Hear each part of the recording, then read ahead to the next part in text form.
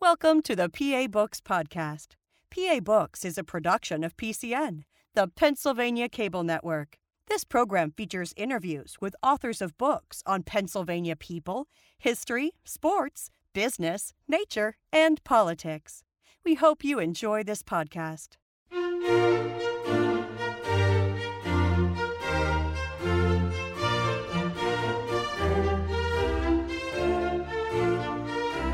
This week on PA Books, Nicole Egan, author of Chasing Cosby.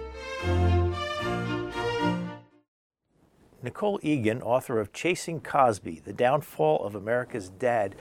When along this process did you decide you should write a book about it? I first started thinking about it back in January, not in January 2005, back in 2005, after I started covering the case when it broke in January 2005.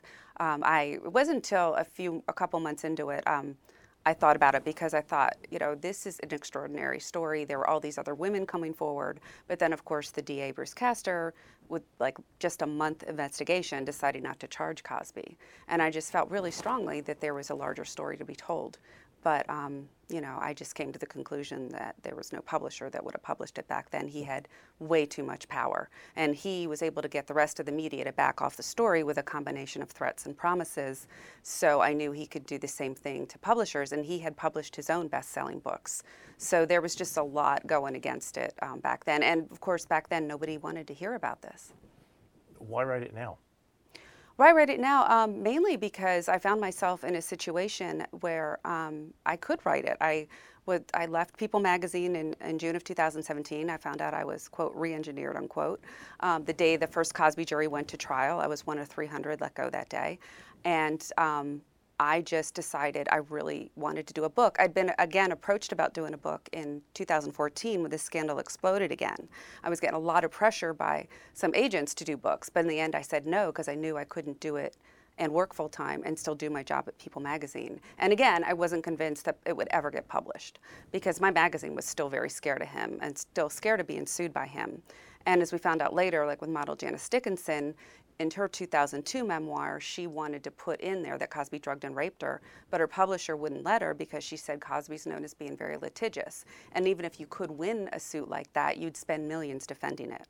So this was the atmosphere. And I just, after what I was up against in 2005 covering this story where I was getting threatened on a daily basis and the DA was threatening to have me arrested for my stories and then media turned on me, but I had the backing of my newspaper. They completely backed me on all my stories and they refused to back down to Cosby.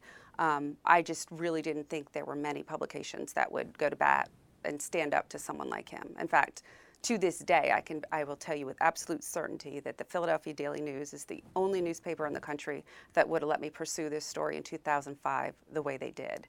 And why now is because I feel like there is so much misinformation out there, mainly propagated by Cosby and his spokespeople. Andrea Constand has been trashed repeatedly in the media with lies upon lies. And I felt like there should be a place where people can go to get the whole story in one place, the truth. So this book covers from the day the scandal broke in 2005 through the sentencing. And it also incorporates a lot of his past into it as well, and how, his growing up in Philly and his, the town halls he was doing, the call outs to the black community that he was doing in the midst of this scandal breaking in 2005. So you were working for the Philadelphia Daily News. When did you first hear something and you thought, oh, this is a story? It wasn't really, it was crazy because I was a huge Cosby fan. I grew up watching Fat Albert and the Cosby Kids on Saturday mornings with my brother. I loved the Cosby Show. I write about that in the, prologue about, why that show meant so much to me. And I was a fan, but I'd also I'd spent about 1.5 years investigating sexual misconduct in the ranks of the state police, Pennsylvania State Police. So I knew a lot about sexual assault cases, and I'd done an expose on drug-facilitated sexual assaults when they were spiking at the Delaware Avenue clubs in Philly.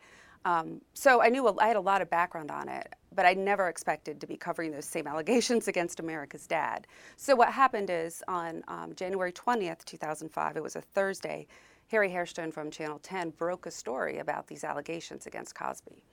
And my bosses assigned me to it immediately. I was a crime investigative writer. They would put me on the big stories of the day.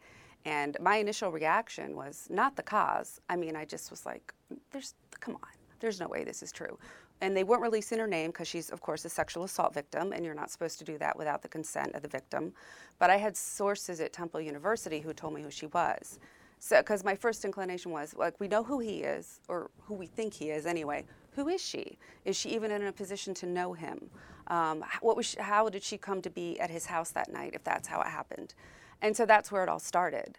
And when I spoke to sources at Temple University, I quickly found out who she was, though we didn't use her name, unlike the rest of the media, until she gave us permission, and that she was very credible, that she was very well thought of there, that the people there were completely shocked and blown away about these allegations. And they know that, they said, all I know is you don't say anything about Bill Cosby and Temple University without thinking real carefully about it. So, but she had a great reputation there. She was very well thought of.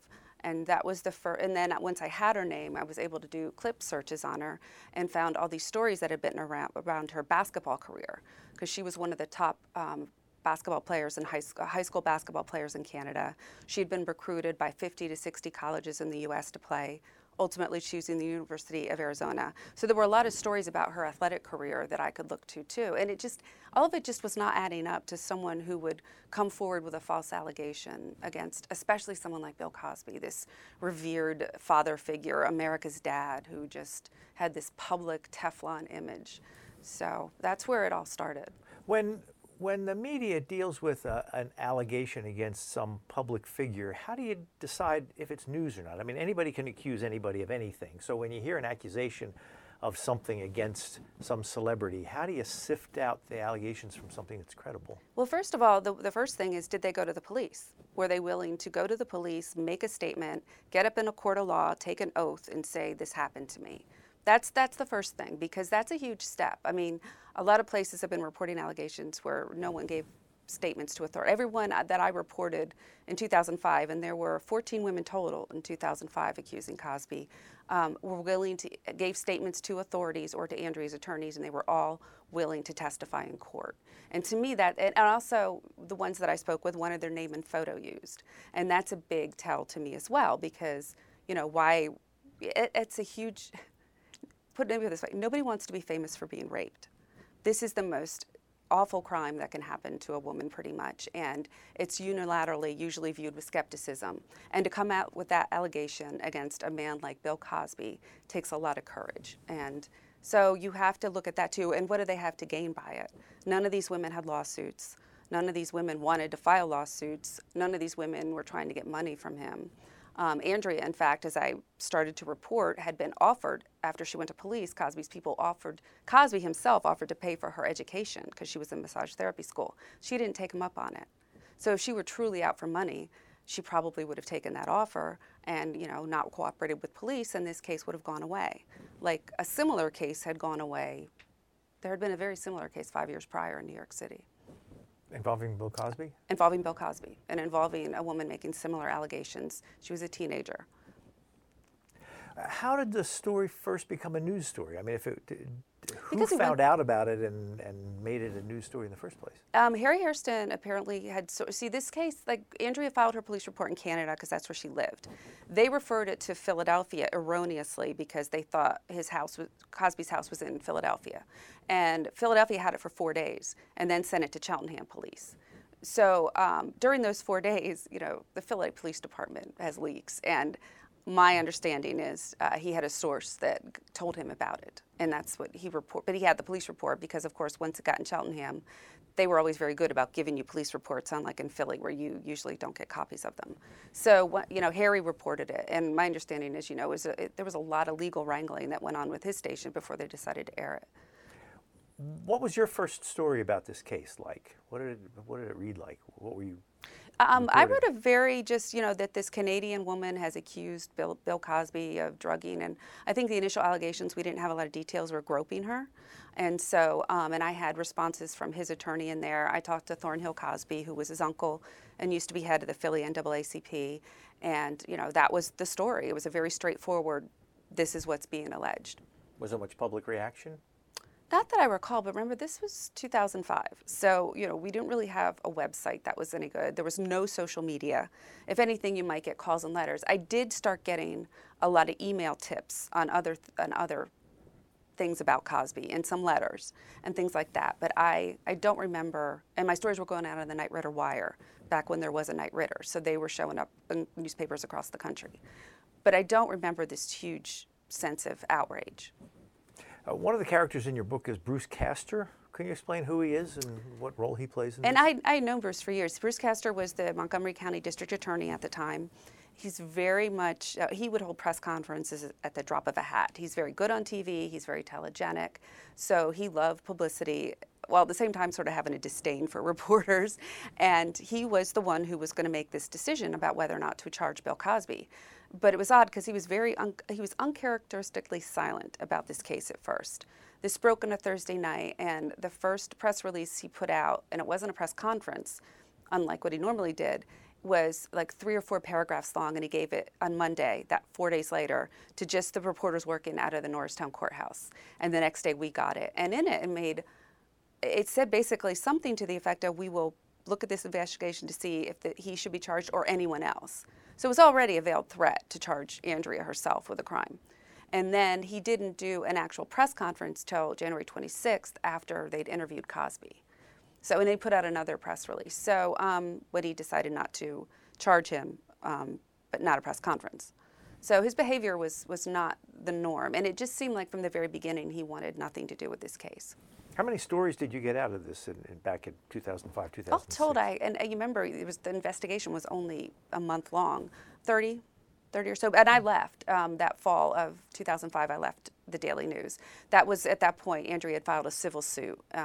So that was making its way through the courts. That was really the only thing that was left, was this civil suit. And I had left and taken a buyout from the Daily News and was freelancing for People magazine. And again, thinking about writing a book at that point, but ultimately realizing that there's no way any book would ever get published. What was the upshot of the civil suit? It was defamation, but it was also sexual battery. Because Andrew, his representatives had leaked stories to a news agency called Celebrity Justice, saying that Andrea had gone to him, that Andrea's mother had gone to him before Andrea went to police and tried to get money out of him, and they called it a classic shakedown. And this was a follow-up to a story I'd reported exclusively, that Andrea had taped calls that proved she was telling the truth. And so then Cosby's people, and it said sources close to Bill Cosby. I'm not like making this up. There's no doubt it was them. And then the second story Celebrity Justice did, they said they had a quote from Marty Singer, Cosby's attorney, saying this was a shakedown. So that's why they added the defamation charges. And then Cosby subsequently did his one and only print interview with the National Enquirer. And again, he disparaged Andrea and made comments about people trying to extort, you try to help people and they try to get money out of you. So that's why defamation was added. And that was the end of it? No, I actually got the first interview. It was exclusive and it was on the cover with the second accuser, California attorney Tamara Green. And this was in 2005. Yeah, it ran February 8th, 2005. And a couple of days later, she was on the Today Show, and she did a whole round. And then, as a result, other women started coming forward. And I later found out that Castor's office never bothered to interview most of them. So there were 14 other accusers. And Castor kept referring to these taped calls as illegal wiretaps. But as I just found out recently through depositions in a defamation lawsuit Andrea filed against him, his first assistant, Risa Furman, had researched the issue for him back then in 2005 and told him these were legal taped calls because in Canada you only need one party to consent. But Castor kept referring to them as illegal wiretaps, even though he told his first assistant to research it, and she did, and told him this is legal. He wasn't interested. So if it was recorded in Canada where one party's consent was consented. legal, it could be used in a Pennsylvania Yes. courtroom? Yes. Is it both parties have to consent in Pennsylvania? I'm not sure about Pennsylvania's law, but Canada's is one. So why did the story settle down after that? Well, first of all, the media backed off it very quickly because, for whatever reason, they didn't want to anger Cosby. Bruce Castor, made it clear from the beginning, with his first press conference, that he didn't seem to have much faith in this case. He didn't, he was disparaging the case pretty much in his one and only press conference on it. And so, and the media was not covering it was not really covering it anyway. Like it's where I first heard the phrase trading up, because I was a guest on a lot of shows like Greta Van Susteren show and Dan Abrams show and MSNBC, and they told me they were getting a lot of pressure from Cosby not to have me on the show. And that's where I heard the phrase trading up, that you give up one story to get a better one. And ABC never really covered the case except for one story about Cosby saying that what happened between him and Andrea was consensual. And then they got the first interview with him that following May, and they got inside one of his town halls, which is when he was going into the inner cities across the country and lecturing the black community about how to behave. And you had to be invited in as a member of the media. You couldn't just show up. And they asked, and ABC was inside one of those town halls and then got an exclusive sit down with him. And that's the carrot. See, that's what because at first that's what they said to me, oh, we got to get you into one of these town halls. But that offer quickly went away as my coverage got more aggressive. So there was a combination of the carrot and the stick. So the carrot was, we'll get you into one of these town halls. And I think that got a lot of media to back off. Because the Washington Post didn't run a story till after the DA decided not to cover him. And they'd been inside one of the town halls and it was mostly about that. And none of them were covering it at all. And the AP, when they would cover it, it was always, because I looked back at these stories when I was writing my book, it was always leading with, like Cosby's defense attorney for the stories about the criminal case, calling the claims bizarre and preposterous. That was the lead on their story. When they wrote about Tamara Green, it was a day and a half after she came forward, and it led with Cosby's spokesperson disparaging Tamara Green. That was the lead of the story. So because Cosby had this way, they also still wanted access to him. They didn't want to anger him. This goes on a lot with celebrity media. There's a lot of trading up, and there's a lot of backing, especially among the national media, backing off of stories in order to get a better one. So news organizations will agree to not interview somebody on one side of a story if they can get somebody better? Yes. Yes. Or not agree not to cover the story at all. So I have to read you this part, because you say about sexual assault and reporting on it. You say defense attorneys are not allowed to use tactics in court where they question a woman's sexual history, but unless they can show it's relevant to the case, so they've learned to leak it to the media instead. Mm-hmm. Were you ever on the receiving end of leaks like that? Oh, absolutely. What happened was after Tamara Green came forward, the California attorney, I'd done a pretty thorough search on her records. I'd gone to Cosby's people to ask them for a response. And then when her story came out, they leaked, okay, I shouldn't say I don't know if they leaked, but the New York Post all of a sudden had this copy of a bar complaint that had been against Tamara, a 13-count bar complaint. And a Cosby lawyer was sending it around to the media, and I still have the emails. And I did a story about it, and also had the names and phone numbers of 2 attorneys they said they could call that had negative information about Tamara. And so I actually did call them. They never called me back. And then when I was on Greta Van Susteren that night, she actually reached one of them, and she said all they had to say was that she was annoying. And the thing is that got me is like they clearly had this information before my story ran. And had they made me aware of it, I could have at least discussed it with my editors, and we'd have discussed, is this relevant to her story or not? It really wasn't, because this happened 30 years after she said it happened to her. But that's the way a common tactic used to try to discredit sexual assault victims with other things in their past that they may have done or not done that have no relevance to the sexual assault. It doesn't happen with any other violent crime. If you get mugged or you get robbed, no one's looking around to see if you, bounced a check or if you got a DUI or something like that. But if you claim sexual assault, watch out. You better not have any skeletons in your closet. And the ironic part is that Andrea she's that rare person who somehow managed to get to age 20, 30 years old with no skeletons in her closet. So what the Cosby people did is they made up lies about her and leaked to the media, like that her mother had gone to them and tried to shake them down for money before they went to police, which was not true. So they just made up lies about her and the media ran with it. Did you ever interview Andrea? Not during this whole process. I never ever spoke to her until the sentencing. We sort of had a moment in court after the second trial where she turned around and she looked at me and she just mouthed, "Nikki?" And I said, "Yeah." And she just sort of nodded her head and she went, "Long time." And I said, "Yeah, 13 and a half years. I mean, in all my years, I'd always gone through her attorneys. That's what I was supposed to do, because she was bound by an NDA once she settled her lawsuit. She couldn't talk anyway. A non-disclosure agreement. When she settled her lawsuit with him in November 2006, she signed a non-disclosure agreement, so she wasn't allowed to talk about the case. You start in the book how you read something, this is quite a few years later, and you went down to the basement where for 8 years, you had this box of stuff. Why the 8-year lull? I mean, what happened in 2006 that caused it to quiet down? Well, it was really interesting.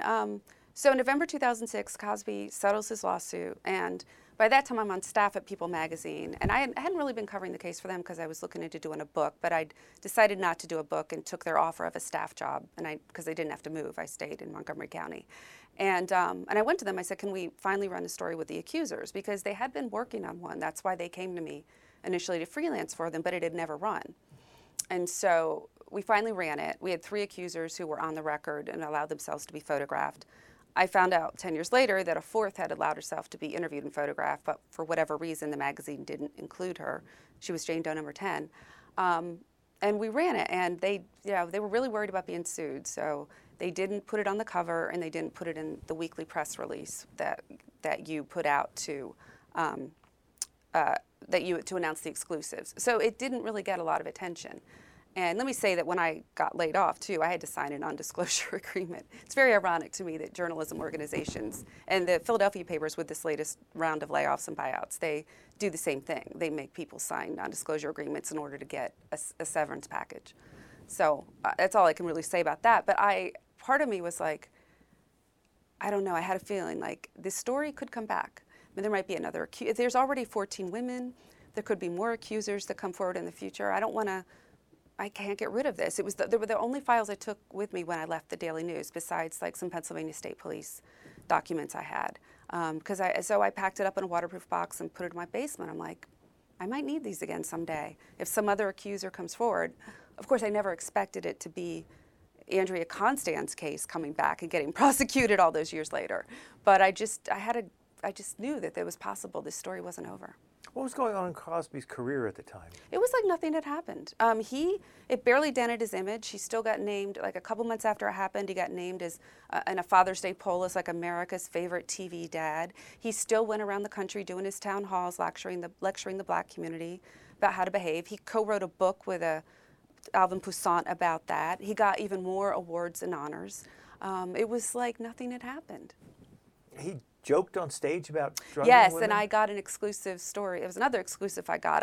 When I was doing a story about Cosby's National Enquirer interview, because it was very odd to me that here's a man who could, if he's going to talk, he could have his choice of print media. Why the National Enquirer? In fact, he hated the National Enquirer so much, he never even, they posted a reward that led to the capture of his son's murderer, which happened in 1997. And he never thanked them. So all of a sudden there's this big interview with them, and but he has a big interview with him thanking them belatedly for posting the reward. And I thought to myself, why this? But I wrote a story about it, and I called the National Enquirer spokesperson for comment, and in the process of talking to him, he says, oh yeah, and I was just at one of his comedy appearances, and he made a joke about this. And I said, oh, did he really? And I said, well, what did he say? Oh, yeah, he made a joke about slipping a drug in a woman's drink. It was really funny, and the audience loved it. I'm like, wow, where was? And I got all the details, and made sure he knew this was on the record. And so I did a story about it, and that's when I got like the worst threat yet from Marty Singer. And I have the exchange in there where he was threatening to sue me if we ran the story, because Cosby's people claimed he wasn't talking about Andrea Constand in that joke. He was talking about Sean Burks, who was the mother of Autumn Jackson, who'd been arrested and found guilty of extorting him for money, who may or may not have been his child. But he'd had an affair with Sean years ago. And when this case popped up again, the National Enquirer called her and said, did he ever do this to you? She goes, well, the second time I was with him, he did give me a funny tasting drink. So they claimed that he was not joking about Andrea Constand in that joke. He was joking about Sean Thompson. So of course I called her to get her comments, and they just went ballistic on me. But we ran the story, and they threatened to sue, and they didn't sue. So, and then it's so funny, after this scandal erupted again in 2014, his first routines when he gets back on the road in 2015, he makes a joke about drugging a woman's drink. And like no one picked up my story back then. I think UPI did a little 1-paragraph thing, nothing. I got an exclusive story about how Bruce Castor hadn't revealed to Andrea's attorneys that his father had been the lawyer representing the buyer when Cosby bought that home where Andrea alleged this happened, but he had told Cosby's attorney.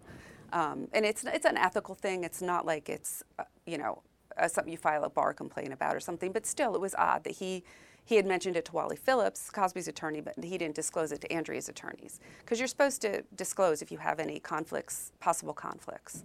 And since his own father had been a lawyer for the person Cosby bought the house from, where this allegedly happened, it's something you're supposed to disclose. Nobody picked up on that story either. Were there times you got phone calls from Cosby's lawyers? Very on a regular basis. It was usually Marty Singer. What were the phone calls like? Oh, you like being on TV. They were getting furious to see me on TV, and you like being on TV, don't you? I was going on a lot of the national shows, and my stories were on the Knight Ridder Wire, and just bullying and trying to get me not to do the stories. And I was like, look, sure, I love working 12 hours a day, then sticking around to go on TV for like 10 minutes, and then driving home an hour and a half. Yeah, it's great. It's a lot of fun, Marty. I mean, I just wouldn't back down because they were just really trying to just bully me off the story. Was the Cosby story your full-time gig at the Daily News or at People? No, I still had to cover other things as they happened. And, in between, I was also working on a profile of Andrea because we didn't run, a lot of news organizations started running her name and photo without her consent, which was astonishing to me. Like, I just saw a lot of the usual journalistic rules being broken in this case. The journalistic rule is you don't run a sexual assault victim's name and photo without their consent. But news organizations were doing it. But we didn't run her name and photo until she filed her lawsuit. And I called her attorneys and I said, well, can I rerun it now? Because I was going to run the profile I've been working on as well. And they said, you might as well. It's everywhere. And we could have filed this as a Jane Doe, but we didn't. We used her name. And so I'd been working on a profile of her as well, and I'd spoken to a close friend of hers and a lot of her former teammates to build up a profile of who this woman was. So that was another thing. So yeah, but I was still having to cover other stories that happened. So the story kind of quieted down for It did. It became 8 a years? court case because she filed her lawsuit in March. That when she settled her lawsuit, it really quieted down in November 2006. What caused it to come back? Hannibal Buress and Dan McQuaid. Dan McQuaid was a reporter at Philly Magazine, and this is what's so astonishing to me because I didn't really realize how, it was just total serendipity, how random it was that he was even decided to go see Hannibal Buress that night. Dan had a friend who had a last-minute ticket and asked him to go, and he didn't think he could go, but he ended up making the later show, and Hannibal Buress is there, and he's in there, and he hears Hannibal Buress mention Cosby's name. So his ears perk up because he's a stand-up comedian? Hannibal Buress was like I'd never heard of him, little known. He was just a comedian that was just starting to make it big. So he was at the Trocadero Theater in Philly, and a friend offered Dan McQuaid, a Philly Mag reporter, a ticket. And he decided, oh, heck, I'll go, what the heck, at very last minute. And then his ears perk up when he hears him mention Cosby's name. So he has his iPhone, and he just starts recording a video with his iPhone, because he's like, Bill Cosby, this comics, he's known for clashing with young male comics, and so maybe this will be an item for me. He's criticizing Bill Cosby in his hometown. And so he just starts recording, and it's that whole, Bill Cosby likes to talk down to black people. That's what Hannibal's saying. And he's like, but, keep your pants on, black people. I was in a sitcom in the 80s, so I can tell you how to behave. But, you drug and rape people, Bill Cosby, And so he said something like that. If you don't believe me, go home and Google it. Bill Cosby rape, you'll see. So the next day at 4 p.m., it was a Friday, Dan posts a story with the video. And of course, the lawyers, had spent all day going over it to make sure it was okay.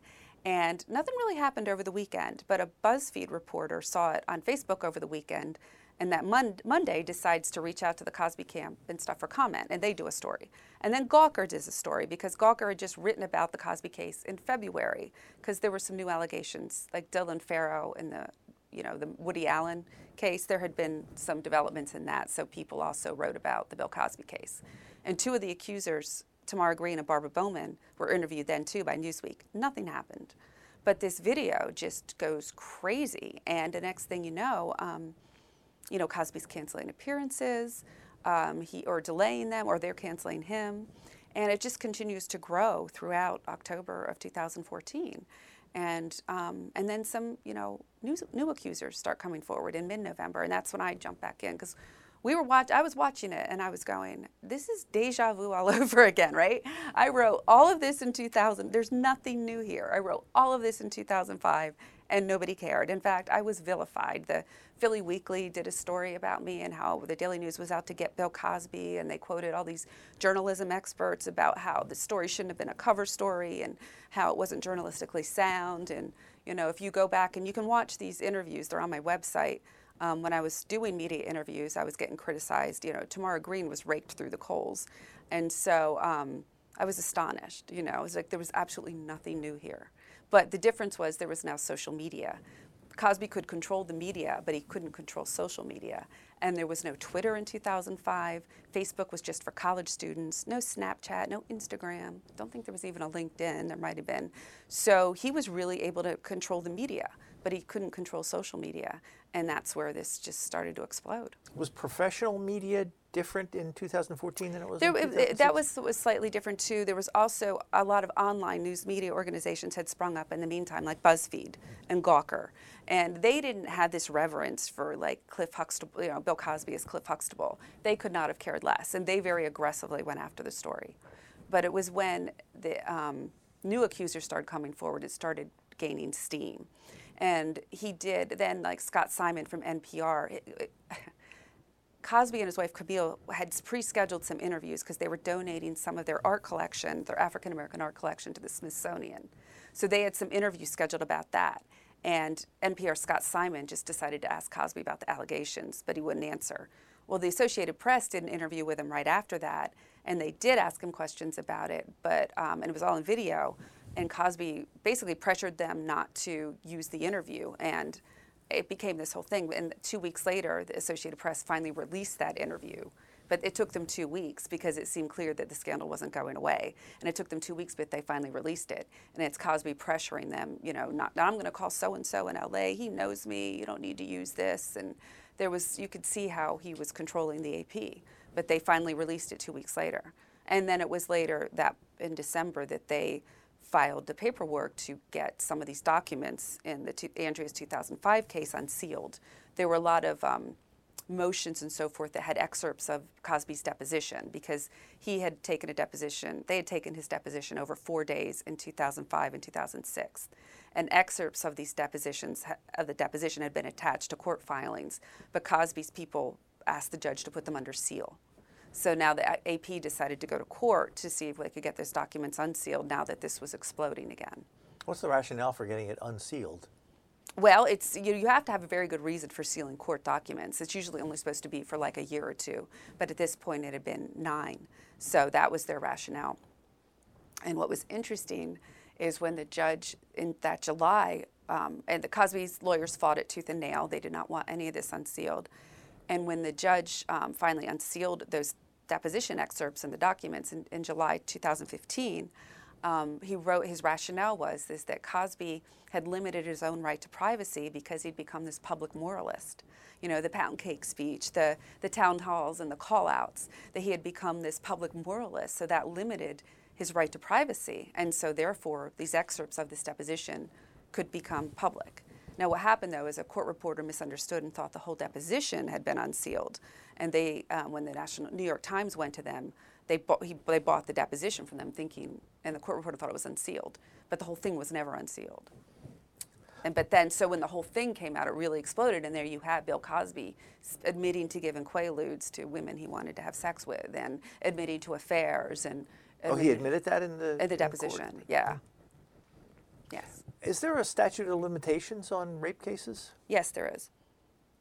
Was the clock running out on Well, that? it varies from state to state. And so what happened was so by the time this deposition was unsealed, there were more than 50 women accusing Bill Cosby of drugging and sexually assaulting them or attempting to do so.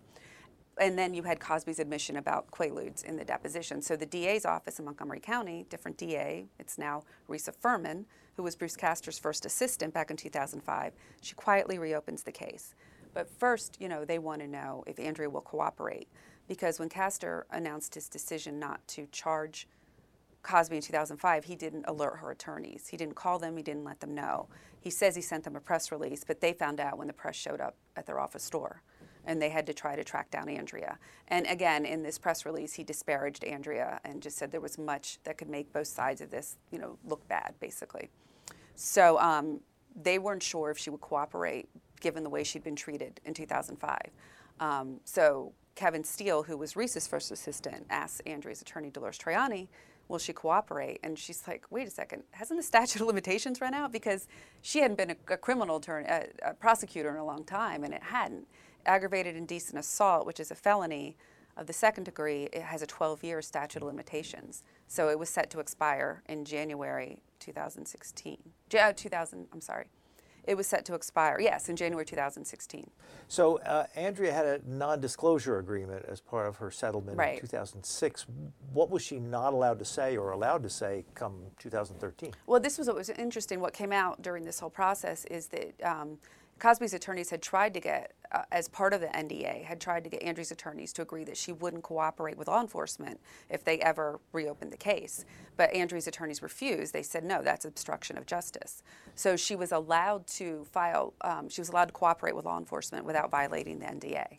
But what happened is Cosby, anyway, a few months later, filed a breach of contract lawsuit against her for cooperating with police. After he was arrested that December, he filed a breach of contract lawsuit against her, saying she violated the NDA by cooperating with law enforcement. And it ultimately got withdrawn. But I think it got filed like the night before there was supposed to be a hearing on the criminal case. When you get as many as 50 accusers in a case like this, and you're a reporter, how do you handle that? I mean, at that point, are they all credible, or do some people just hear the story and think, oh, money, and make a call to well, there was no pile money. on? There was no money involved back then. What was happening is that I was now part of a team of reporters at People, because we had a West Coast bureau. So I was handling everything that was developing on the East Coast. But the editors made a decision early on after we did one cover story, and we had like 11 of the accusers who had been named and photographed, and we ran their photographs. That ran in 2014 in early December. And they decided that we weren't going to really cover it that much unless there was a recent accusation or someone famous. But then our West Coast bureau, Gloria Allred, was holding press conferences every couple of weeks with new women coming forward, 2 or 3. So they would cover it online for people.com. So, I mean, I personally wasn't writing about an accuser unless I could check out their story myself. So the first new accuser to come forward was Joan Tarshis, and I talked to people she had towed along the way, and I talked to her. So I did my own vetting when I was the one doing the reporting for the story. But I don't know how much a lot of the other media, how much vetting they were doing, because it was all coming out, very quickly. I want to read a couple of numbers in your book here. You say statistics show that false reports of sexual assaults are rare, as little as between 2 and 10%. And you also say just 5.7% of rapes end up in arrests, only 0.7% result in a conviction, and 0.6% result in incarceration. Did that surprise you the numbers were so low? It really did. I mean, I knew it was bad, but I didn't have an idea it was that bad till I was doing the research for this book. I was shocked. Well, so at some point, Bill Cosby is charged with a crime. And I broke the news of his arrest on People.com. I broke that story. You said you got a tip? In the form of a text. Yeah. Yes. So how often, as a reporter, would you just get a tip from somebody? Did you have to have all your contacts out there who knew to call? Yeah, I mean, when I jumped back into that story, I was like, all these Johnny-come-latelys are not going to get ahead of me on this story. I got crucified for this in 2005. They are not going to take this story from me now. And so I, made sure to get in touch with all of my old contacts. Even though I was supposed to be off during that Christmas break, because we hadn't heard anything about the criminal investigation.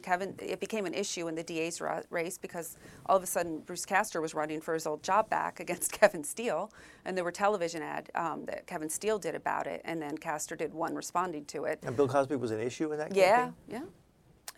So when Steele won, after that we really didn't hear much about the investigation. So I was like, I don't know, was this just an election ploy? Like, I don't know, maybe this was.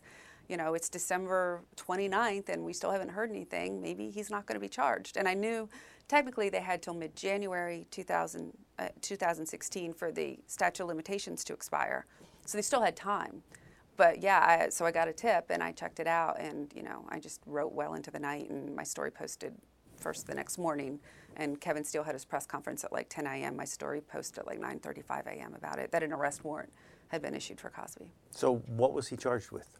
Aggravated indecent assault, 3 counts. And just in the Nick of time. Andrea case? Yes. Yes, the statute of limitations had run out on every other case. What was the public reaction then? It seemed like, I mean, even as more of these women come forward, I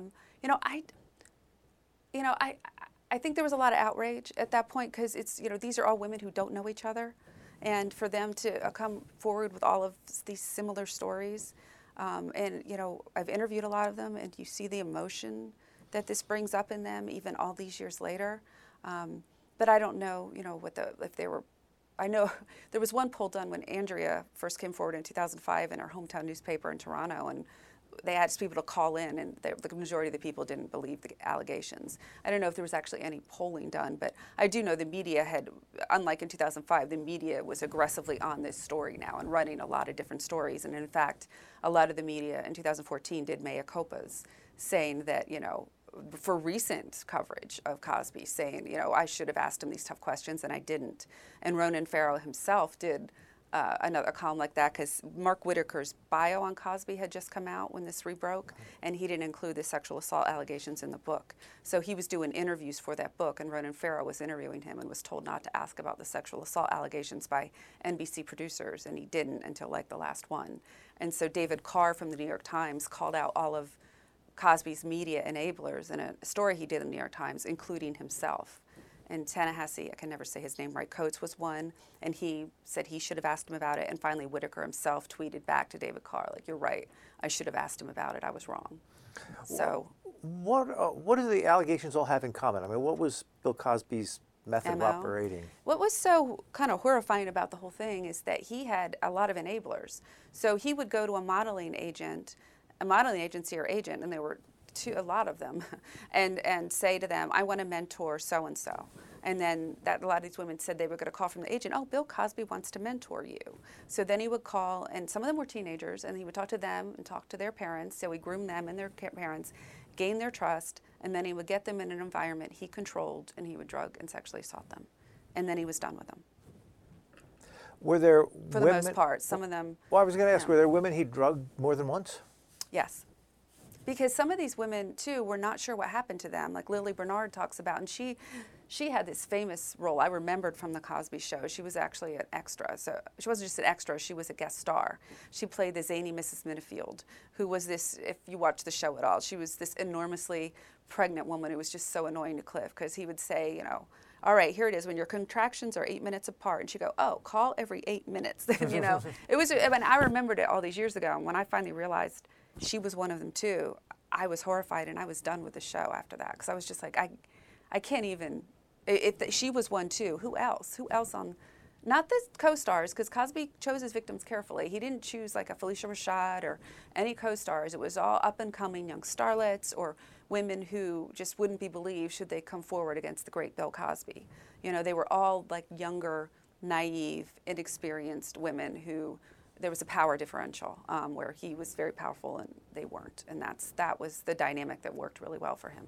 Where was Bill Cosby in his career in 2013? I mean, at the peak or in a lull? In 2014, when this erupted again, Yeah. he was in the middle of a resurgence. So the new bio was out about him. He had a comedy special coming out on Netflix, and he had signed a development deal with NBC for a new family sitcom where he was going to be the grandfather, the patriarch. So he was relevant again. So a combination of these factors, I think, made him a little more newsworthy, maybe than it had been even in February when everybody was writing about, when Newsweek did their stories. So he would just started his Far From Finished comedy tour. He was about to start that, which was the comedy special that he had done on Comedy Central the year before, which got like 2 or 3 million views. It did really well. What happened to all of that when he was charged with the crime? Did some of it continue? No, after the scandal exploded, the Netflix special never ran. The NBC deal was plugged, and TV Land pulled all episodes of The Cosby Show off TV, and they still haven't come back. You can watch them still on TV One, but they got pulled off of TV Land. So there were a lot of repercussions. And some of his comedy performances that were up and coming on this Far From Finished comedy tour got either canceled or postponed.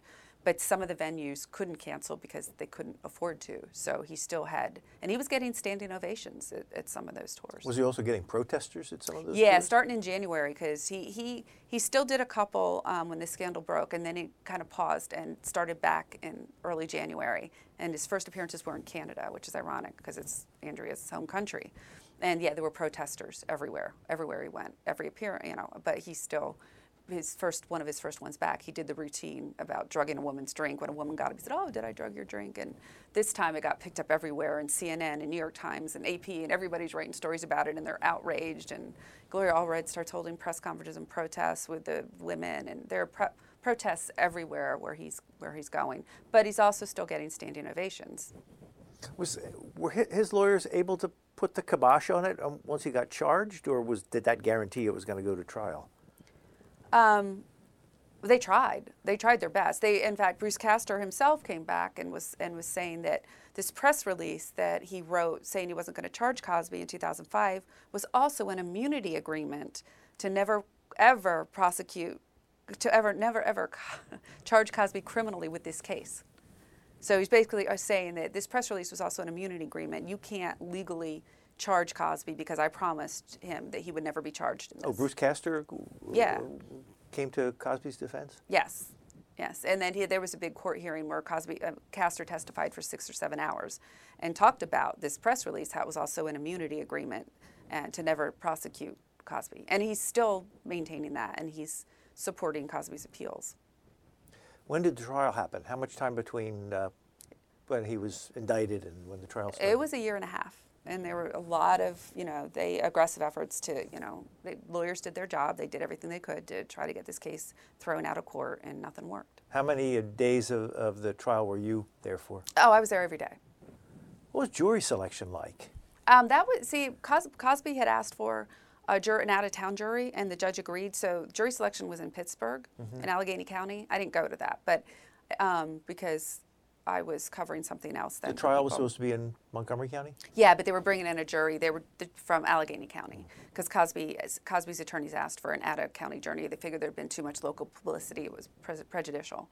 So the judge agreed to bring in the jurors from Allegheny County. So that's where jury selection was. I think it was the same. I was there for every day of jury selection for the second trial. I was covering it for the Daily Beast. So my understanding, it was very, very similar process. Yeah.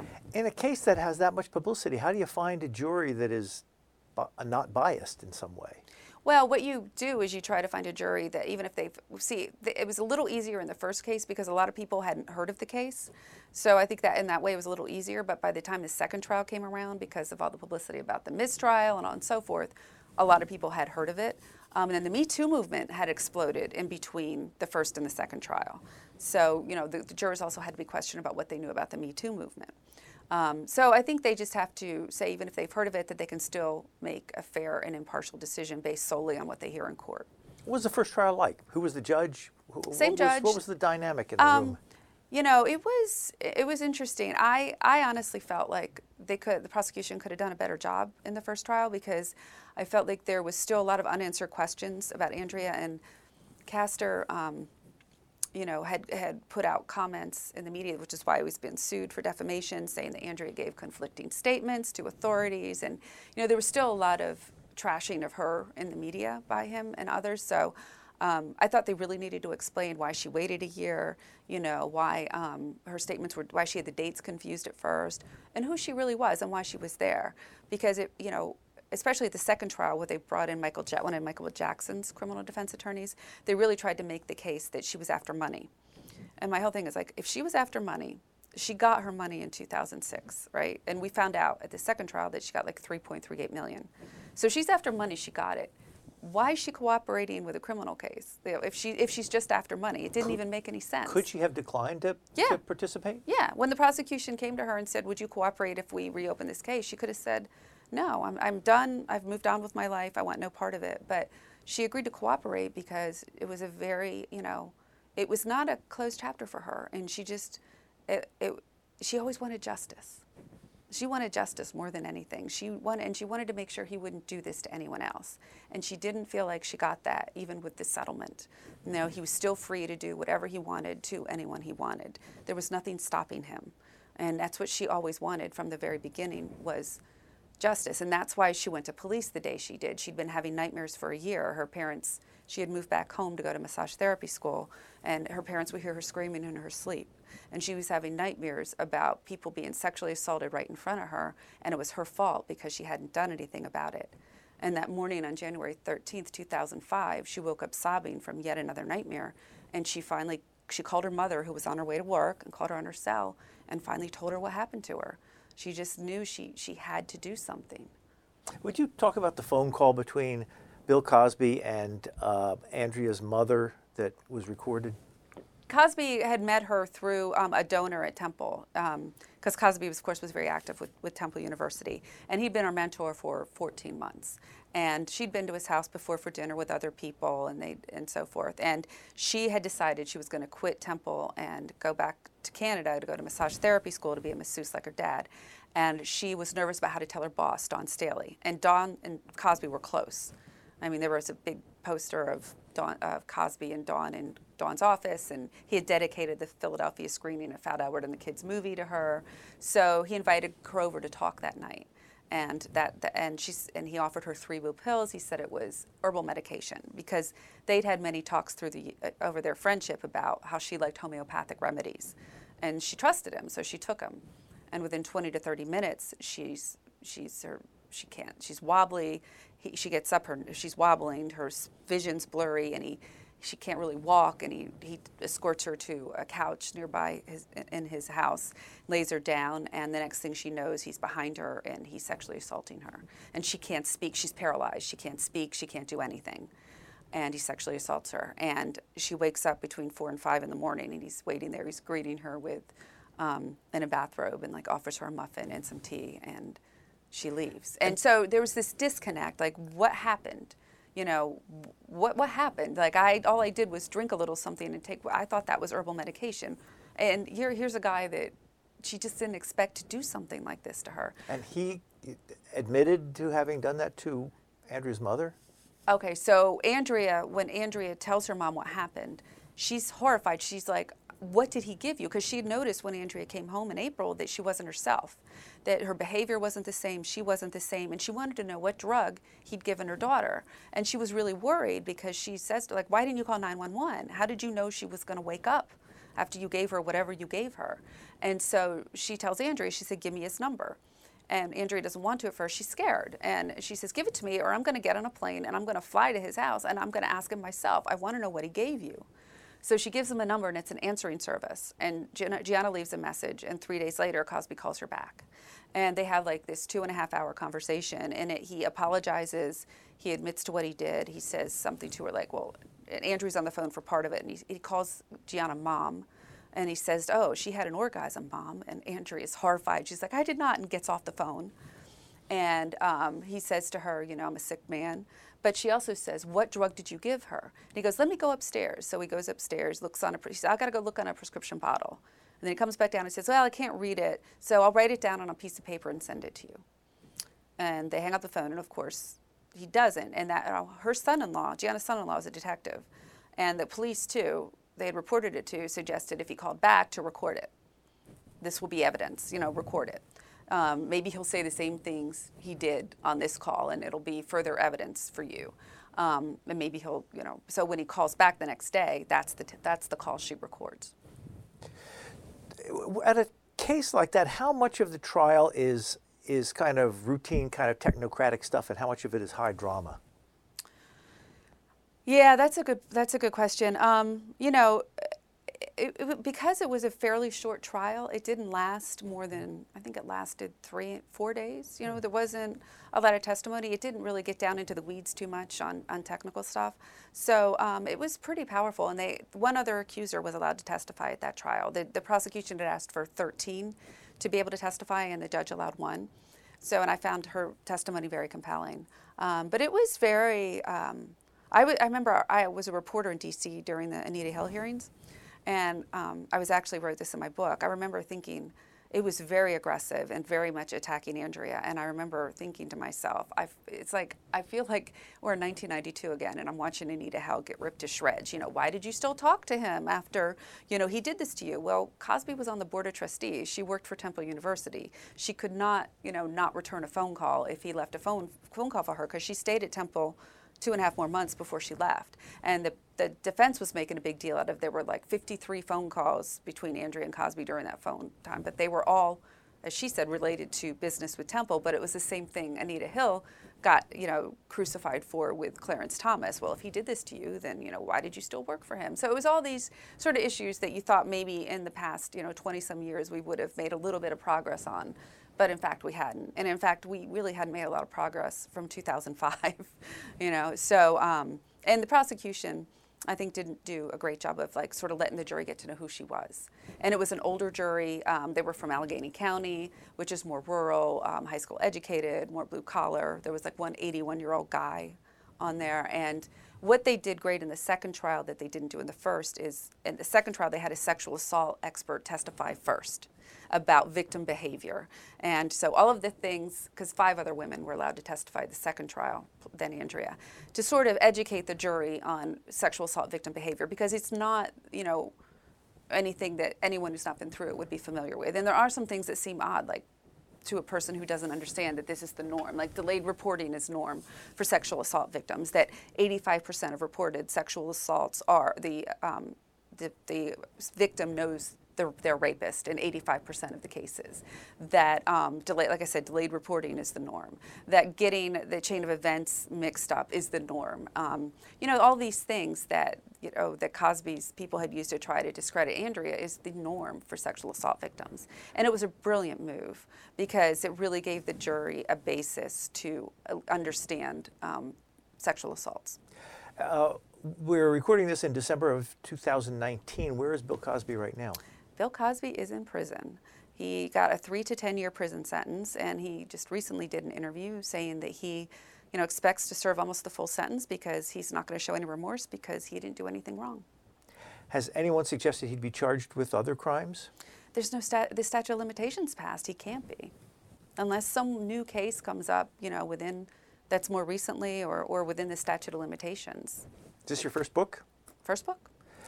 How is writing for a book different than writing for People magazine or the Philadelphia Daily News? The biggest challenge I had is, you know, and when I pitched it, I made it more of a memoir because, and that wasn't a comfortable place for me to do because I'm, you know, journalistically, I stayed that impartial journalist, or I tried to my best, but I was when I was being attacked, I had to defend my stories in 2005. So the hardest thing was putting my personal feelings in there, because as a journalist, I'm trained to not do that. And, you know, as I say, I don't think I could ever cover this as a story again because a lot of my personal feelings are in there. So that was the hardest part. The other hard part is I had to write it in 2 months because, you know, they wanted it out quickly. And the only way I really got the deal was to have it done very quickly. And it came out a year after his conviction. We've been speaking with Nicole Egan. She is the author of this book, Chasing Cosby, The Downfall of America's Dad. Thank you very much. Thanks for having me on. You've been listening to a podcast of PA Books, a production of PCN, the Pennsylvania Cable Network. Full episodes of PA Books, as well as other PCN programs, are available to stream with the PCN app. Visit PCNTV.com or the App Store for details.